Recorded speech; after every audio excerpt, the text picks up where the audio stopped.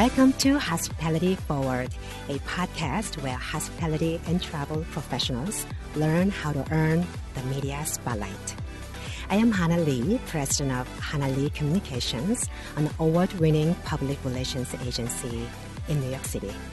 And I'm Michael Anstendig. I'm a freelance writer who covers food and beverage. I'm also editor-in-chief at Hannah Lee Communications. Our podcast is our agency's way of supporting our beloved hospitality and travel community to help it rebuild and rebound.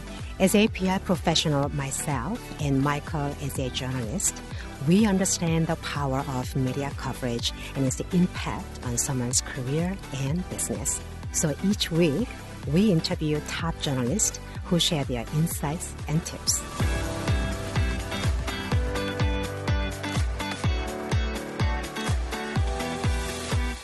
In this episode, we chat with Bao Ang, food and drink editor of Time Out New York. Previously, Bao was research editor at Bon Appetit, following a stint as a New York Times weekend fare columnist. Hi, Bao. Hi. Welcome to the show. Thanks so much, Bao. Well, let's start by winding back the clock a little bit. You began your career in journalism, in newspapers and magazines, and then you left to go to culinary school. Had you been looking to change careers, or was school a way for you to, deepen your understanding of food that you'd be writing about? What was your journey like? Yeah, everyone's, path is a little bit different in, who works on the media side covering food and drinks. For me, it was always really important to have a solid journalism background. So then, I always knew I wanted to write about food and kind of be part of that world, but I decided I wanted to spend the first few years of my career as a newspaper reporter. So I did that at the St. Paul Pioneer Press. That's my hometown newspaper in the Twin Cities. And, I was covering school boards, floods, murders, all sorts of breaking news, just to really kind of get a strong reporting base. And I did that for about 2.5 years and quit my job and moved to New York about 12 years ago. And then, I didn't have a job when I moved to New York. And I said, what can I do to, kind of align all my interests? And I decided to enroll in culinary school. I love to cook. Culinary school was a great experience. It is very expensive. So I wouldn't necessarily recommend that to everyone. But, I made it work for me. And I kind of used that as my path into food media. I started blogging for Andrea Strong. She had a blog called The Strong Buzz, which was very big. Yeah. Was kind of a contemporary of Grub Street and Eater in the early aughts. And, I worked for Gail Green, interned for her and kind of, worked as her assistant for about a year. And that, that was great experience. But, this is 2009. So the economy wasn't in the best shape, as I'm sure a lot of people remember. And I ended up, after culinary school, enrolling in grad school at Columbia and decided to enroll in this Master of Arts, Arts and Culture Journalism program and use that as my path. I got an internship at the New York Times and kind of went back to news reporting. But I said, hey, here's an opportunity, take it. And, did a lot of reporting on the Metro desk and kind of worked myself over to what was called the dining section before it being called food now. And, interned on that desk and then eventually kind of became a regular freelancer for a few years and kind of used that to kind of freelance for a while and then, became a research editor at Bon Appetit. And then now I'm at Time Out and I've been at Time Out for about 1.5 years now. Well, congratulations. So we know you love to eat out and we've been seeing you posting some amazing home-cooked meals on Instagram. So how has the pandemic changed the way you look at food? Or are you enjoying cooking more now, or have you had it up to here and you're ready to go out and eat out again? Yeah, it's interesting because I feel like I've spent the last decade going out for dinner or drinks, easily 4 or 5 nights a week. It's really fun when you first do it. But then after a while, you want a night just to yourself, or you just want to get takeout or eat a bowl of cereal. But so it was kind of actually a welcome break for me to be able to cook at home, which I love doing. So I have this huge list of bookmarked recipes that I've collected over the years, and I was finally able to make a dent in it since the pandemic started. So I really enjoyed that. I do miss going to restaurants and bars. You can't recreate that kind of experience, the theater of going out, as a lot of people like to call it. And, obviously we want as many restaurants and bars to survive this pandemic, and there's outdoor dining at the moment in New York, but it's not quite the same. I still try to go out, a few times a week, try to support the restaurants. I haven't gotten tired of cooking. I think now that the weather's, now that we're into fall, I think I'm getting back into it a lot more. And it'll be interesting with indoor dining coming back in New York to see how we all feel about that, and how New Yorkers respond to that as well. Definitely. So Time Out New York magazine is synonymous with going out. And given the, closings of many bars and restaurants and or limited outdoor options during this pandemic, how has the magazine itself pivoted to stay relevant? Well, pretty early on, obviously, Time Out is a global brand with a lot of recognition. We became Time In. And it wasn't until this summer when the city started kind of reopening that we switched back to Time Out to focus more on what everyone knows us for. But so I think that was a brilliant move among my colleagues to make that decision to kind of rebrand ourselves as Time In. Very smart. For example, I started writing about recipes for the first time, which is not something Time Out ever really did, and that was not something that readers come to Time Out for. But we published a recipe on Junior's cheesecake. So I baked a Junior's cheesecake for the first time in my life, and it actually turned out pretty well. How'd you get the recipe for that? Well, they did publish a book a number of years ago, but they were very happy to share their recipe. Not everyone does that, but it was fun for me just because I was able to use some of my cooking skills, which I don't use as much in Time Out in terms of actually testing a recipe or doing an Instagram live of recreating this Junior's cheesecake. And because we have so many restaurants and bars in New York, people are doing so many different creative things to stay in business. So there's not a lack of stories. If anything, I feel it was difficult to actually keep up with all the news. Well, speaking of keeping up with all the news, how do you stay on top of it? It's difficult. I try to make sure that we cover a mix of, kind of all the heavy hitters that, all the restaurants and bars that everyone talks about and reads about, but we also at Time Out want to write about places that don't always receive tons of press, or that that you don't know about just because it's not in downtown Manhattan. I recently wrote about a Burmese restaurant that's located inside a subway station here in Queens. We wrote about a woman who bakes challah in her apartment on the Upper East Side. She was trying to find work and couldn't do that during the pandemic, and she decided to start baking. Everyone was doing sourdough, and she's like, she can't find yeast. So she's like, well, I'm going to learn how to make challah. And now she's kind of in that social media world as well. So she was very good about promoting her challah, and she had a pop-up at a pretty popular bakery downtown recently. And so, we want to write those stories because I think people want to know what's happening locally still. So how are you finding these stories? How did you find that lady? Or did she find you? I remember it was on social media.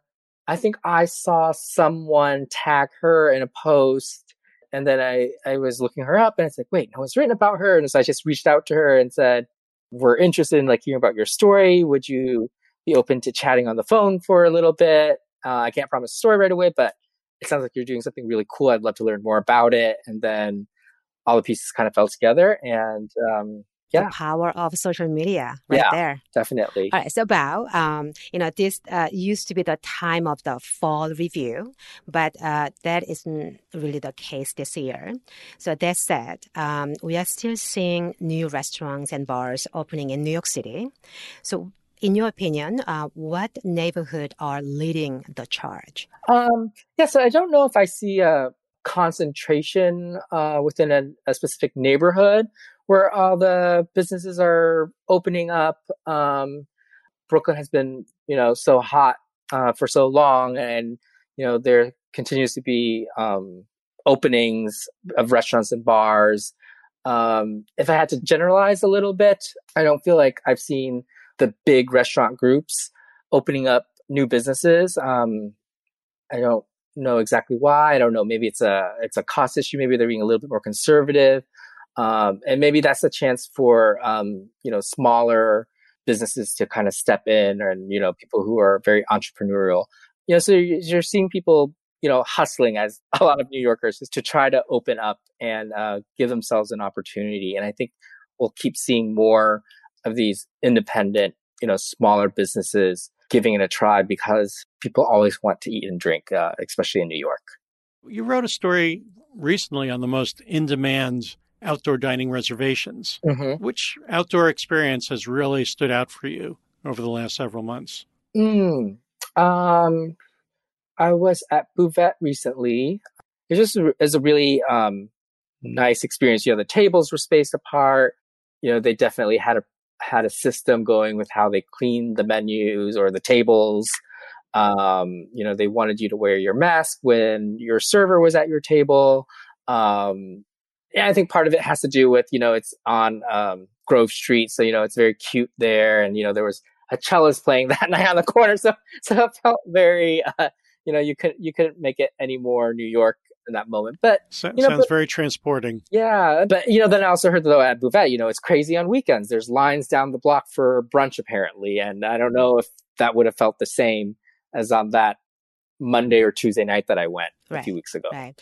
So we are excited to see, even with a limited capacity, indoor dining is coming back, which is great for the city. But at the same time, what do you think will be the greatest challenges from a health and safety point of view, both for guests, but also the business owners, restaurants and bar owners? And their teams.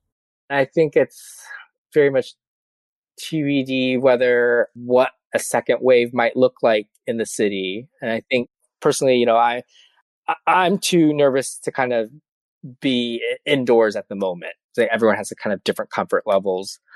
So I think safety wise, I think restaurants are prepared to make sure that, guests are as safe as possible and their employees as well.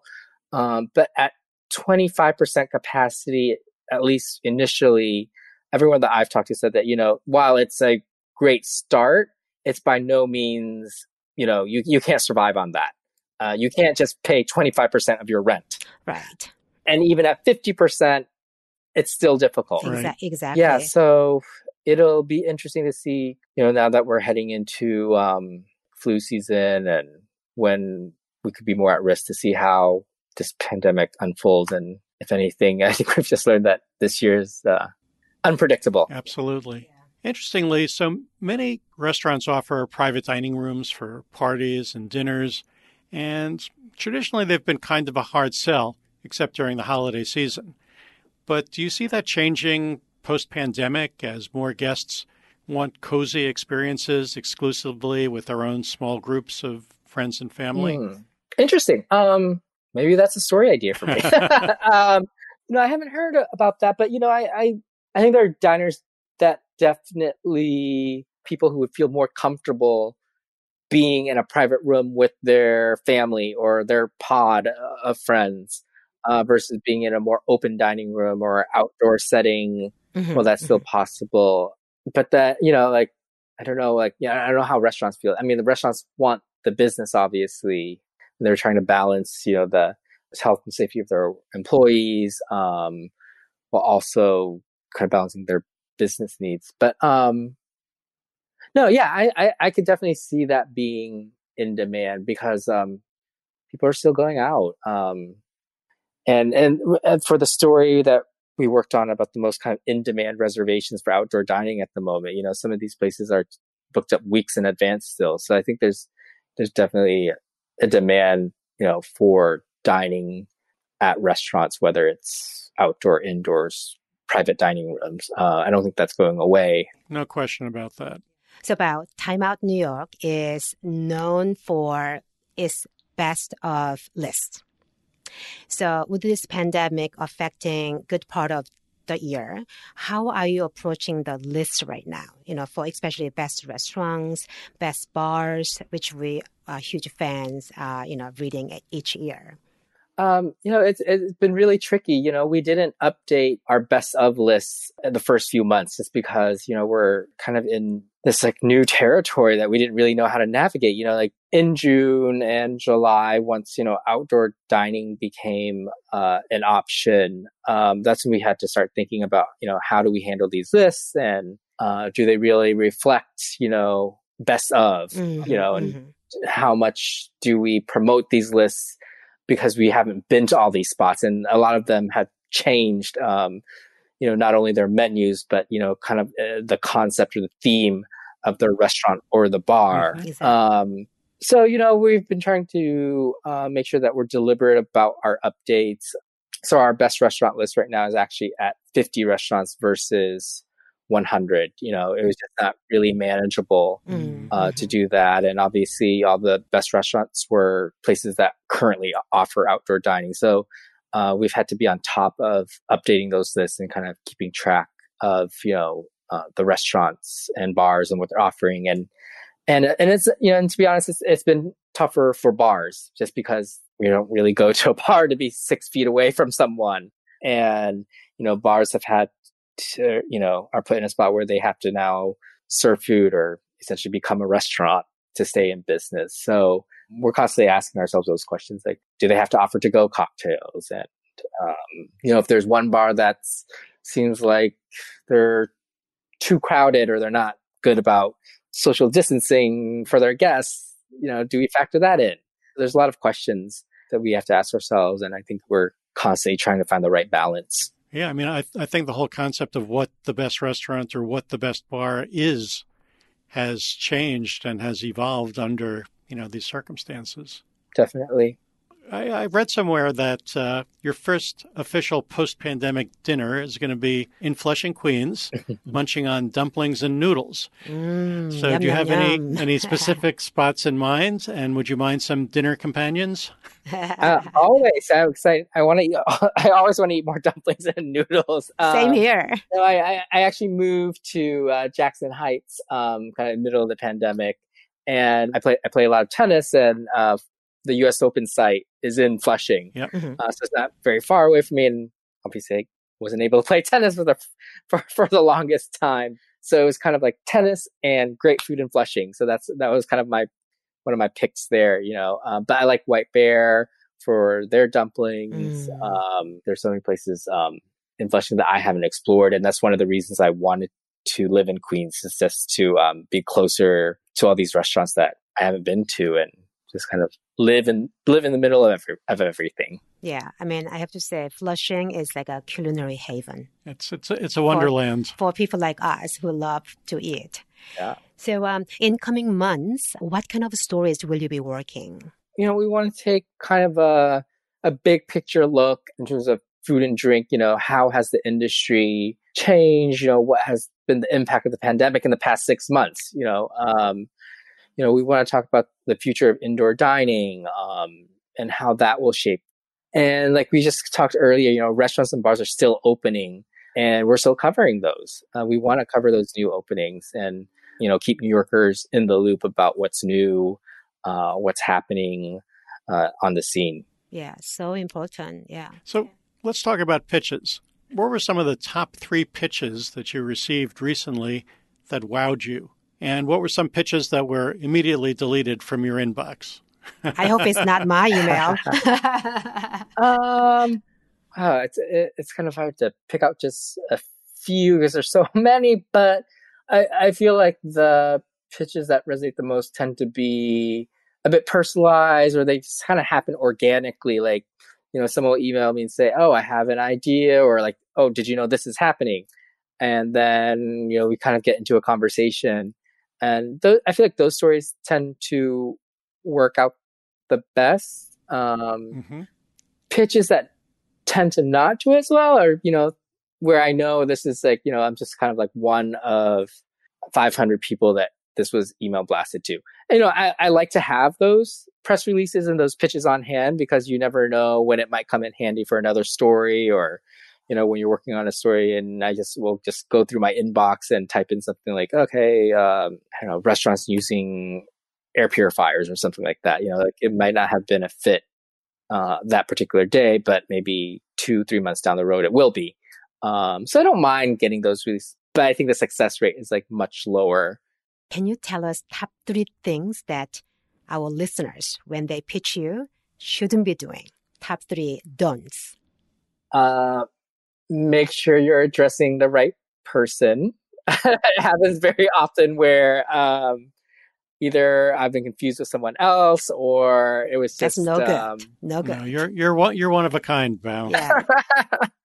But like I respond to most people, whether if it's a short email or not. But I feel like if someone didn't take the 30 seconds to make sure it was addressed to me, even if it's like a mass email, then I'm less inclined to respond back. Second, just make sure that the story you're pitching hasn't been covered already. That's a quick, okay, pass or delete. Third, photos. I know it's hard. I know it's difficult, especially in a digital space where it's digital first in so many cases. When the art doesn't exist, it's hard to sell the story. Once in a while, if the story is amazing, obviously we do all we can to make it work. But if there's a pitch and the art is weak, and it doesn't have to always be professional, but if there's no art, then it's just very difficult to, run away with the story. So, and sometimes like if the pitch is a little bit weaker, but there are great photos, sometimes that gets that, that opens other doors. As a writer, that's very humbling. Yeah, but don't you think that with this challenging time, it's hard to get professional photography? Mm-hmm. So are you a little more forgiving to less professional photos that comes to your way? Definitely. Yeah, definitely. And, and the range of like professional photography varies too, like sometimes the photos are too stylized or they're too product driven. And that doesn't necessarily work for our audience, especially on social media, a lot of photos that aren't shot by professionals do really well still. Mm-hmm. It's just more to have a visual component. So like, it's just something to kind of help give a visual, to help tell your story is very important. And it doesn't always have to be shot by a photographer. But if it's high res and it's horizontal, those are like 2 great things. Okay, listeners, remember it has to be horizontal, not vertical. And give us the photo credit too, so that no one gets upset and credit is given where it's due. Absolutely. Exactly. Now for the listener question segment of the episode, we have a question from Ed Schoenfeld, owner of Red Farm and Decoy in New York City, who's a 50-year veteran authority on Chinese food and the whole food scene in New York City. So Ed wants to know how you envision the future of dining in New York City. Will it be a return to February 2020, before the pandemic and everything was normal, or do you envision something completely new and different? I think a lot of that will depend on how long this pandemic goes for. The longer it goes, the more restaurants and bars we'll see that will just permanently close. They can't make it. And I think, if we're in for a difficult winter, and it will be challenging already because, with the limited capacity, and with, once it's too cold for outdoor dining, that's a completely different challenge. If the coronavirus like magically disappeared today and we felt everything's safe, then I would be confident in saying things would be back to February 2020 eventually. But if we're into the spring, early summer, then I think there's like serious questions about what dining will be like, because I think a lot of restaurants feel, restaurant owners feel that there's not enough support from the government. Like if you want us to provide, healthcare for our employees, there has to be a system, that makes it possible, for smaller businesses to be able to do this. There's a lot of conversations about how the industry might, like maybe this is the opportunity for the industry to completely reinvent itself, to change how it operates from the kitchen to the front of house when we're talking about issues of compensation and restaurant culture, bar culture, healthcare, even how people want to dine out. Some people think, oh, maybe it'll all be chain restaurants. I don't think that will be the case in New York. I certainly hope not. Yeah.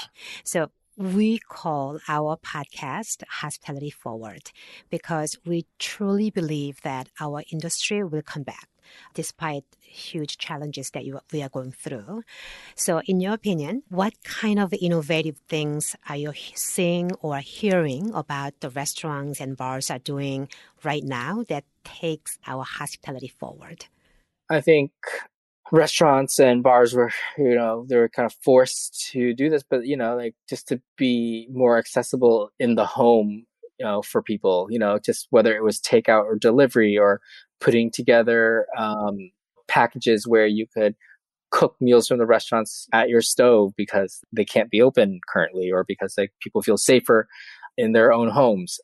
Bars are doing canned cocktails. Everyone is feeling, the pressure to be innovative and try to figure out how to get their food or their drink, what they're known best for into the hands of consumers. Because I think that demand is still there and always will be, because there's something to be said about someone, although kind of different in this case, but kind of preparing food for you, or food that's not cooked by yourself takes on a different meaning. It's a different experience, and that it's that hospitality that everyone craves, and that's why it's such a huge industry in New York. And I love the fact that a mayor said once, New York City is the greatest restaurant city in the world, and I agree. And I think the role of Time Out, covering our industry and the city is very important. So we thank you for what you do, Bao. We love what you do, and thank you so much.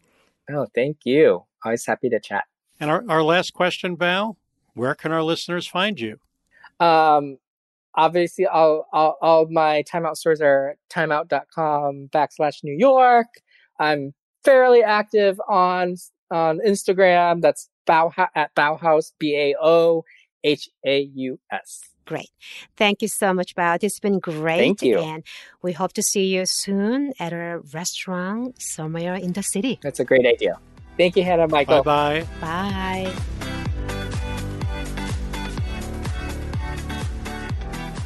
What a delicious conversation. Now I'm craving dumplings and noodles.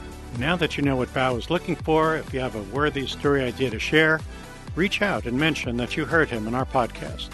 If you enjoyed our conversation and learned a tip or two, then please subscribe on Apple Podcasts, Spotify, or iHeartRadio. In our next episode, we chat with Jason Pfeiffer, editor-in-chief of Entrepreneur. Tune in to listen to this expert on all things entrepreneurial and solving problems, and learn how to tell your story in the most compelling way. See you next week. Until then, join us as we move hospitality forward together.